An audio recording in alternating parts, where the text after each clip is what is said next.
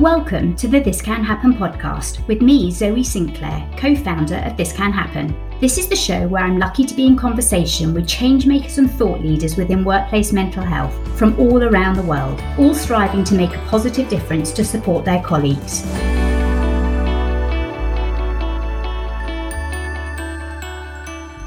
There are many factors that can drive burnout. There are physical factors, there are mental health issues, there are family tragedies. But if we're looking purely at things that are guaranteed to make burnout worse, the two were toxic resilience and imposter syndrome. As many of you know, the month of April is Stress Awareness Month, so I'm delighted to be joined today by Clare Josa, who has just published a burnout research study, which of course is very in keeping with the Awareness Month. Today, Clare is going to share her fascinating findings, which are essential for both us as individuals, but also for line managers and HR professionals. So Clare is the UK's leading authority on imposter syndrome. She's the author of 8 books and an expert in the neuroscience and psychology of performance. Her original training as an engineer, specialising in Six Sigma and lean manufacturing, means she has a really inspirational approach and is grounded in practical common sense. It was great to chat with her. So I think I want to dive in straight away and really ask you, what is burnout? So thank you, Zoe. Burnout is that extreme exhaustion, mental exhaustion, physical exhaustion, emotional exhaustion, where it's got to the stage where we just can't keep going. We've lost our motivation. We don't have any energy. We're feeling really low. We're struggling to concentrate and perform. And in its most severe form, we can actually end up having to take months or even years off work to be able to recover. Why are we talking so much more about burnout than, I ever remember hearing that word even? So one of the driving factors in burnout is the amount of stress people have been through, because it's partly about the body's stress response getting stuck on. So that fight, flight, freeze we've all heard of, it's got a great name. It's called the sympathetic nervous system.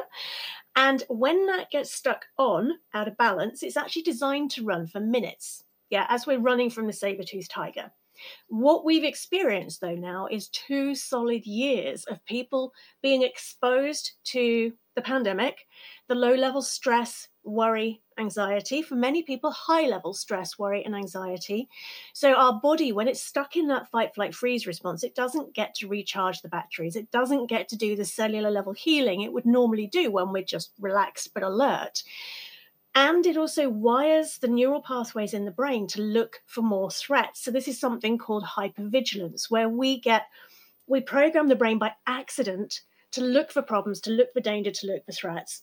So all of this has been increasing over the last 2 years. And it means that day-to-day things that we used to be able to kind of ride those waves, it's now feeling like a roller coaster. And people are exhausted. When you talk to people on social media, the phrase, "I'm on my knees," comes up over and over again, because there is only so much toxic bounce back resilience that people can handle. And we're at serious risk of having whole swathes of the population now burning out. Right. So tell me, why did you decide to do this research? Because I've spent the last 20 years actually specialising in imposter syndrome. So that's the secret fear of being found out as not good enough or a fraud, despite people thinking you're successful. And I realised at the beginning of the pandemic that actually there was a direct link between imposter syndrome and burnout, and vice versa. There's a direct connection between burnout and increasing imposter syndrome. And at the very beginning, when we had the first lockdown in the UK, I was running groups for people on natural resilience, being able to kind of do the and keep flowing, that breathe out, and sharing techniques to be able to lower stress levels so they didn't get stuck in hypervigilance and they didn't burn out. And I saw so many people didn't have access to these techniques and they were suffering the consequences. So I've been working with organizations over the last 2 years who are also HR directors extremely concerned about burnout. And we decided about a year ago that we actually needed some data on this in the context of the pandemic. And that's why we started the research study, and it's simply taken off. It's been absolutely incredible, the support that we've had from people to create this study. Amazing, amazing. Okay, so we've got two perspectives here. We've got, say, the personal perspective, myself. How am I recognizing the signs of burnout in me? But we've also got my manager. Mm-hmm. How can that manager recognize the burnout signs in their colleagues, in the people that they're looking after? I don't believe it's so easy. Well, one of the things that happens is we're really, really good at hiding this because we don't want to be seen as weak. And actually, the way we see it, the way I see it, is that burnout is a sign that we've been too strong for too long. So the people you really want to be looking for are those who are the obvious candidates at risk of this, where you know they've got maybe issues in the carer environment at home, where they're overloaded. Maybe now they've got financial stresses that are causing stress.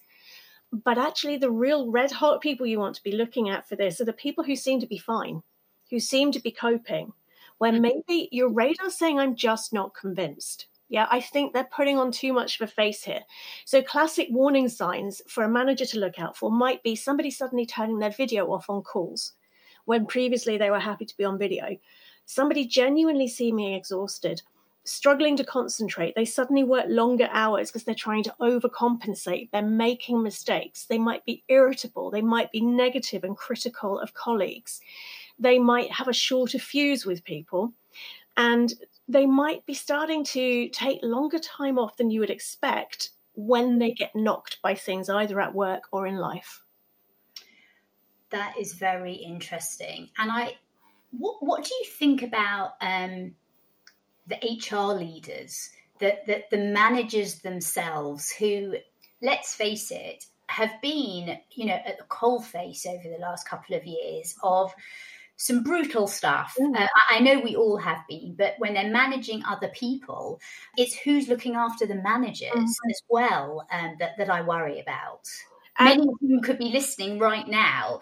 So, we're sort of saying, take stock of yourself. How can I recognize it in me? Well, one of the things we found for management level is that imposter syndrome rates have skyrocketed. So when we did our last imposter syndrome study back in 2019, it was about 50% of people were struggling with it daily or regularly in any given year. We now found through the burnout research and imposter syndrome study that figure for the general population in the UK is now 62%, but for management level roles, it's up in the 70s. So 3/4 of them are struggling with this. So that's one of the warning signs is, has imposter syndrome suddenly kicked in, whereas previously my coping strategies were working? And it's also with managers, the issue we have is we feel responsible for managing an entirely new way of working. The level of change that managers have had to lead in the last 2 years is unprecedented. I know that's an overused word right now, but it really is.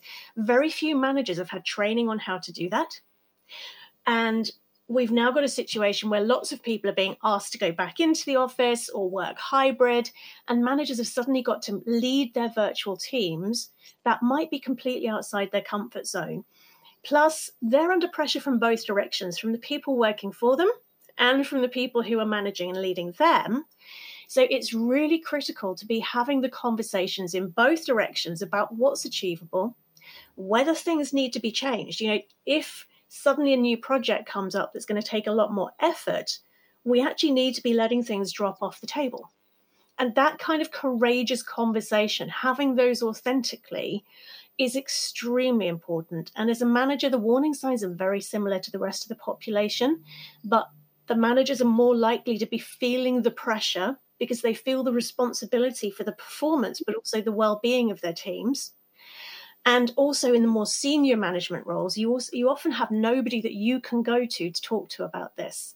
So having your network, having your tribe, people you trust, where you can say, is it normal for me to wake up on a Monday morning and cry?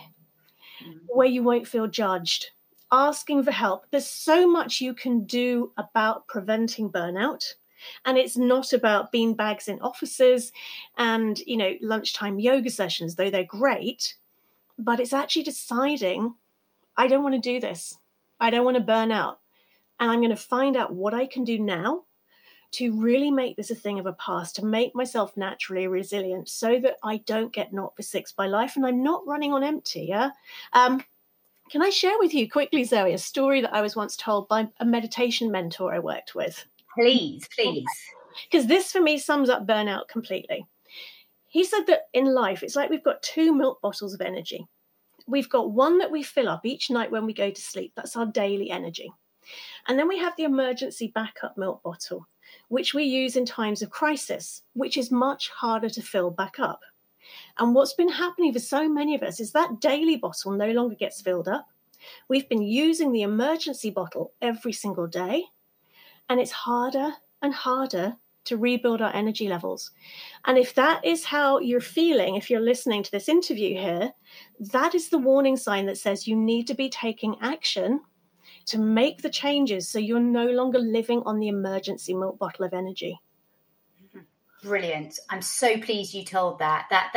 I've got visions of the milk bottles in my mind, but it's really working. I've got all these levels going up and down, but that explains it so well.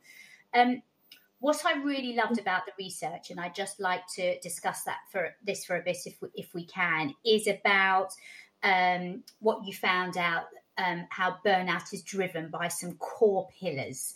And I'd just like to look into these pillars. So I think you looked at cultural drivers, environment drivers, and habit drivers. And let's just chat a little bit about each one of those drivers, because I think this is fascinating. So let's start with cultural drivers. Talk me through what you mean by cultural drivers. So the cultural drivers, they're things that might come from an organization's culture. They might be a national culture. They might be a faith-based culture. It might be a family culture. You know, that classic thing that a lot of us grew up with was you have to work hard to succeed. So these are all things that are technically outside of our individual control. And in an organization, it might be things like too many meetings. Yeah, we found 47% of the respondents said they've got too many meetings. Classic example was someone saying, I do a full day of meetings and at 5 o'clock I start my day. Yeah, that's I feel the knowingness in that there. So yeah, too many meetings. 71% of people said they felt that their organization expected them to bounce back from adversity really quickly and to not in any way honor if things had been difficult or stressful. So we call that toxic resilience, that bounce back, gritted teeth determination. That was 71%. Another cultural factor is pings, notifications. Yeah, you and I both agreed before we came on air that we would turn off our email and WhatsApp and everything else so we wouldn't get pinged during this session. But 86% of respondents said they found those pings distracting. And we found that a large number of people, it's actually triggering that fight, flight, freeze response every time a ping goes off because they're scared if they don't reply to it quickly, their team's culture, their organization's culture is it will then get escalated to their boss and then their director. So every ping was triggering a fear response. But how do we overcome that? How do we make that change? So when we look at things like the meetings, we really need a reboot on this. A lot of people have said the number of meetings they're attending has about doubled since pre-pandemic, because suddenly you can invite the world. Everybody can hop on Teams or Zoom. You don't have to travel. You don't have to book a meeting room. So we really do need to look at, does it need to be a meeting or could it be a memo? Yeah, taking the meeting time out, giving people permission to kick back and say, actually, I don't think I should be in this meeting, creating a culture where it's actually okay to have an agenda and somebody just shows up for their 10 minutes instead of the whole hour to free up that time. Yeah, a lot of people were describing not even getting comfort breaks for 4 or 5 hours on a trot, yeah, which is really unfair and it's going to really start causing physical stress. When we're looking at the pings, it needs to be a cultural decision on how we're going to communicate, whether or not it's acceptable for somebody to feel under pressure to respond quickly. Could we say instead, we've got to be realistic about response times? You know, a 1 hour response time is fine. A 24-hour response time is fine. If it's genuinely urgent, pick up the phone. Don't ping somebody 10 times if they might be in a meeting. So we can, as leaders, set these organizational norms that change that culture and have a massive positive impact on preventing burnout. And would you say that, overnight it might not become an organisational norm, but it's something that you can work in as your own direct team. That might be a team of 6 people. It might be a team of 10 people, that at least you can start somewhere. Exactly. And there are things on the research white papers page that we've published. There are actually suggestions you can do on a cultural basis that you could start today. Brilliant. Excellent. And thank you. And we will drive people towards that. So don't you worry about that.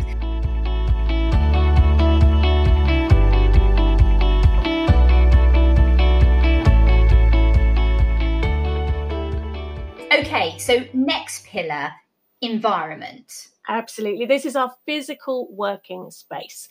And for some of us, that might be an office. For others, it might be a lovely home office. For others, it might be sitting on their bed, dreading a client or their boss seeing their dressing gown hanging up behind them.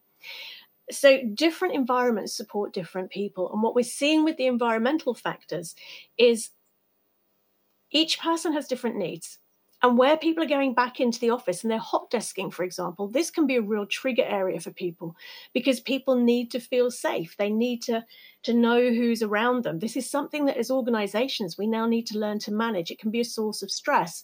And classic environmental factors we found were the numbers of distractions, either at home, because you might have wonderful little ones bouncing around, or at work, where suddenly you've got colleagues who've not seen each other, who are just going 10 to the dozen chatting away. So that kind of distraction can be an issue environmentally. Sometimes the environment, particularly if someone's working from home, can mean they end up with blurred boundaries. Sometimes it can drain their batteries.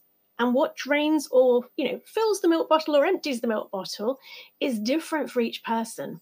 So it's really important that leaders and managers are having these conversations with their team members, giving them permission to speak up and say, actually, it would really help me if, maybe in the office, I could wear noise cancelling headphones so that I don't have to hear everybody else chatting in the background. Or, maybe I could have permission to work from a local co-working centre so I can get away from my family distractions but not have to commute into the office. There are things we can do to improve the environment, but it's definitely having a strong impact on people's burnout levels. Right, okay. Absolutely fascinating. And finally, sort of the third pillar that's driving burnout is our habits. Now, tell me about that. That's yeah, I want to unpick that one. So this is a real rotten tomato alert. There are habits that we each have that either increase or decrease our risk of burnout. And one of the things that I actually love about this is our habits are where we have the most power. Changing our environment, we might have some impact over. Changing the culture, as you've already said, Zoe, can be a longer term project. But our habits are something we can do something about today. It's where our power lies. And if we change our habits, then it helps the changes that you need to make to prevent burnout have the knock-on effect of reducing imposter syndrome, increasing our confidence. So when we then speak up to change the environment or the culture, we do so in a much more positive and empowering and collaborative way because we're doing it from that place of courage instead of fear. And so classic habits, coping strategies, procrastination. Yeah, 28% said that they were procrastinating multiple times a day because they're exhausted. Yeah. Mm-hmm. And they just can't concentrate. 52% were stuck in negative thinking. And that negative thinking triggers the fight, flight, freeze response that makes the risk of burnout worse. 54% were routinely doubting themselves. So they were working much harder to try and prove themselves, which makes burnout worse. And as I said, we found imposter syndrome rates have skyrocketed, which makes burnout worse. Yeah, but I hear what you say about the positive thing about the habit drivers is that we are able to have an impact on ourselves. Exactly. So, for example, if you were to learn how to choose which thoughts to feed, then you'll know how to press pause on the type of thought cycle that leaves us exhausted and be able to start turning that around. You'll be able to boost your confidence so you're more able to speak up to your boss saying, hey, actually going into the office for this start time is really stressful for me because I can't get the kids to school and my old train that I used to take doesn't run. Yeah. It allows you to have more influence over the other two pillars.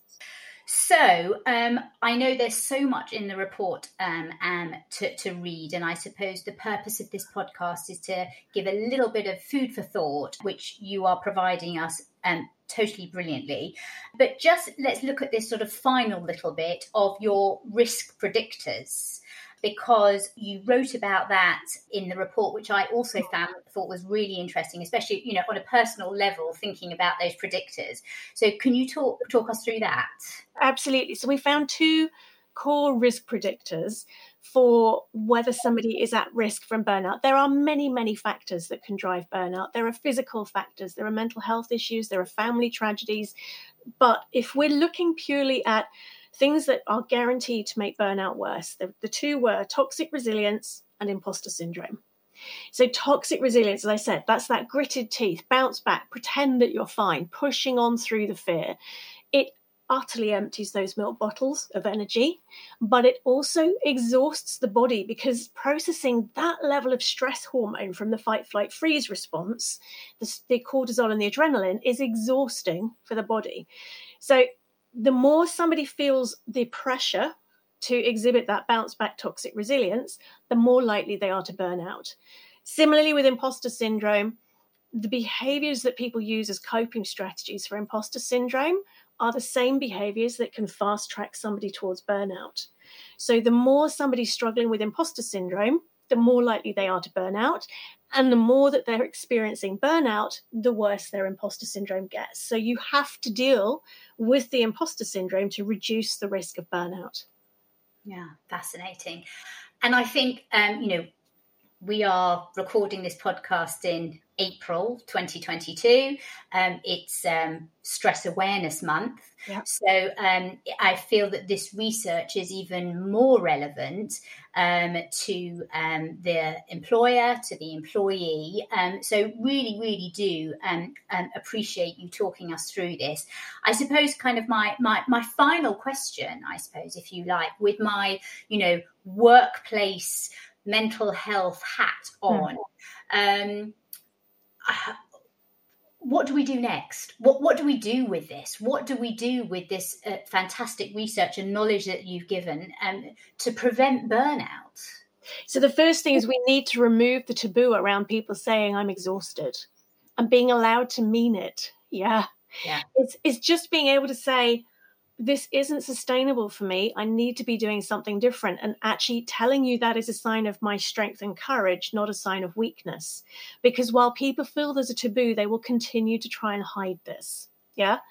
Then there are practical things that you can do. The research white paper page, it's got things that you could do today and things that are much more strategic and longer term.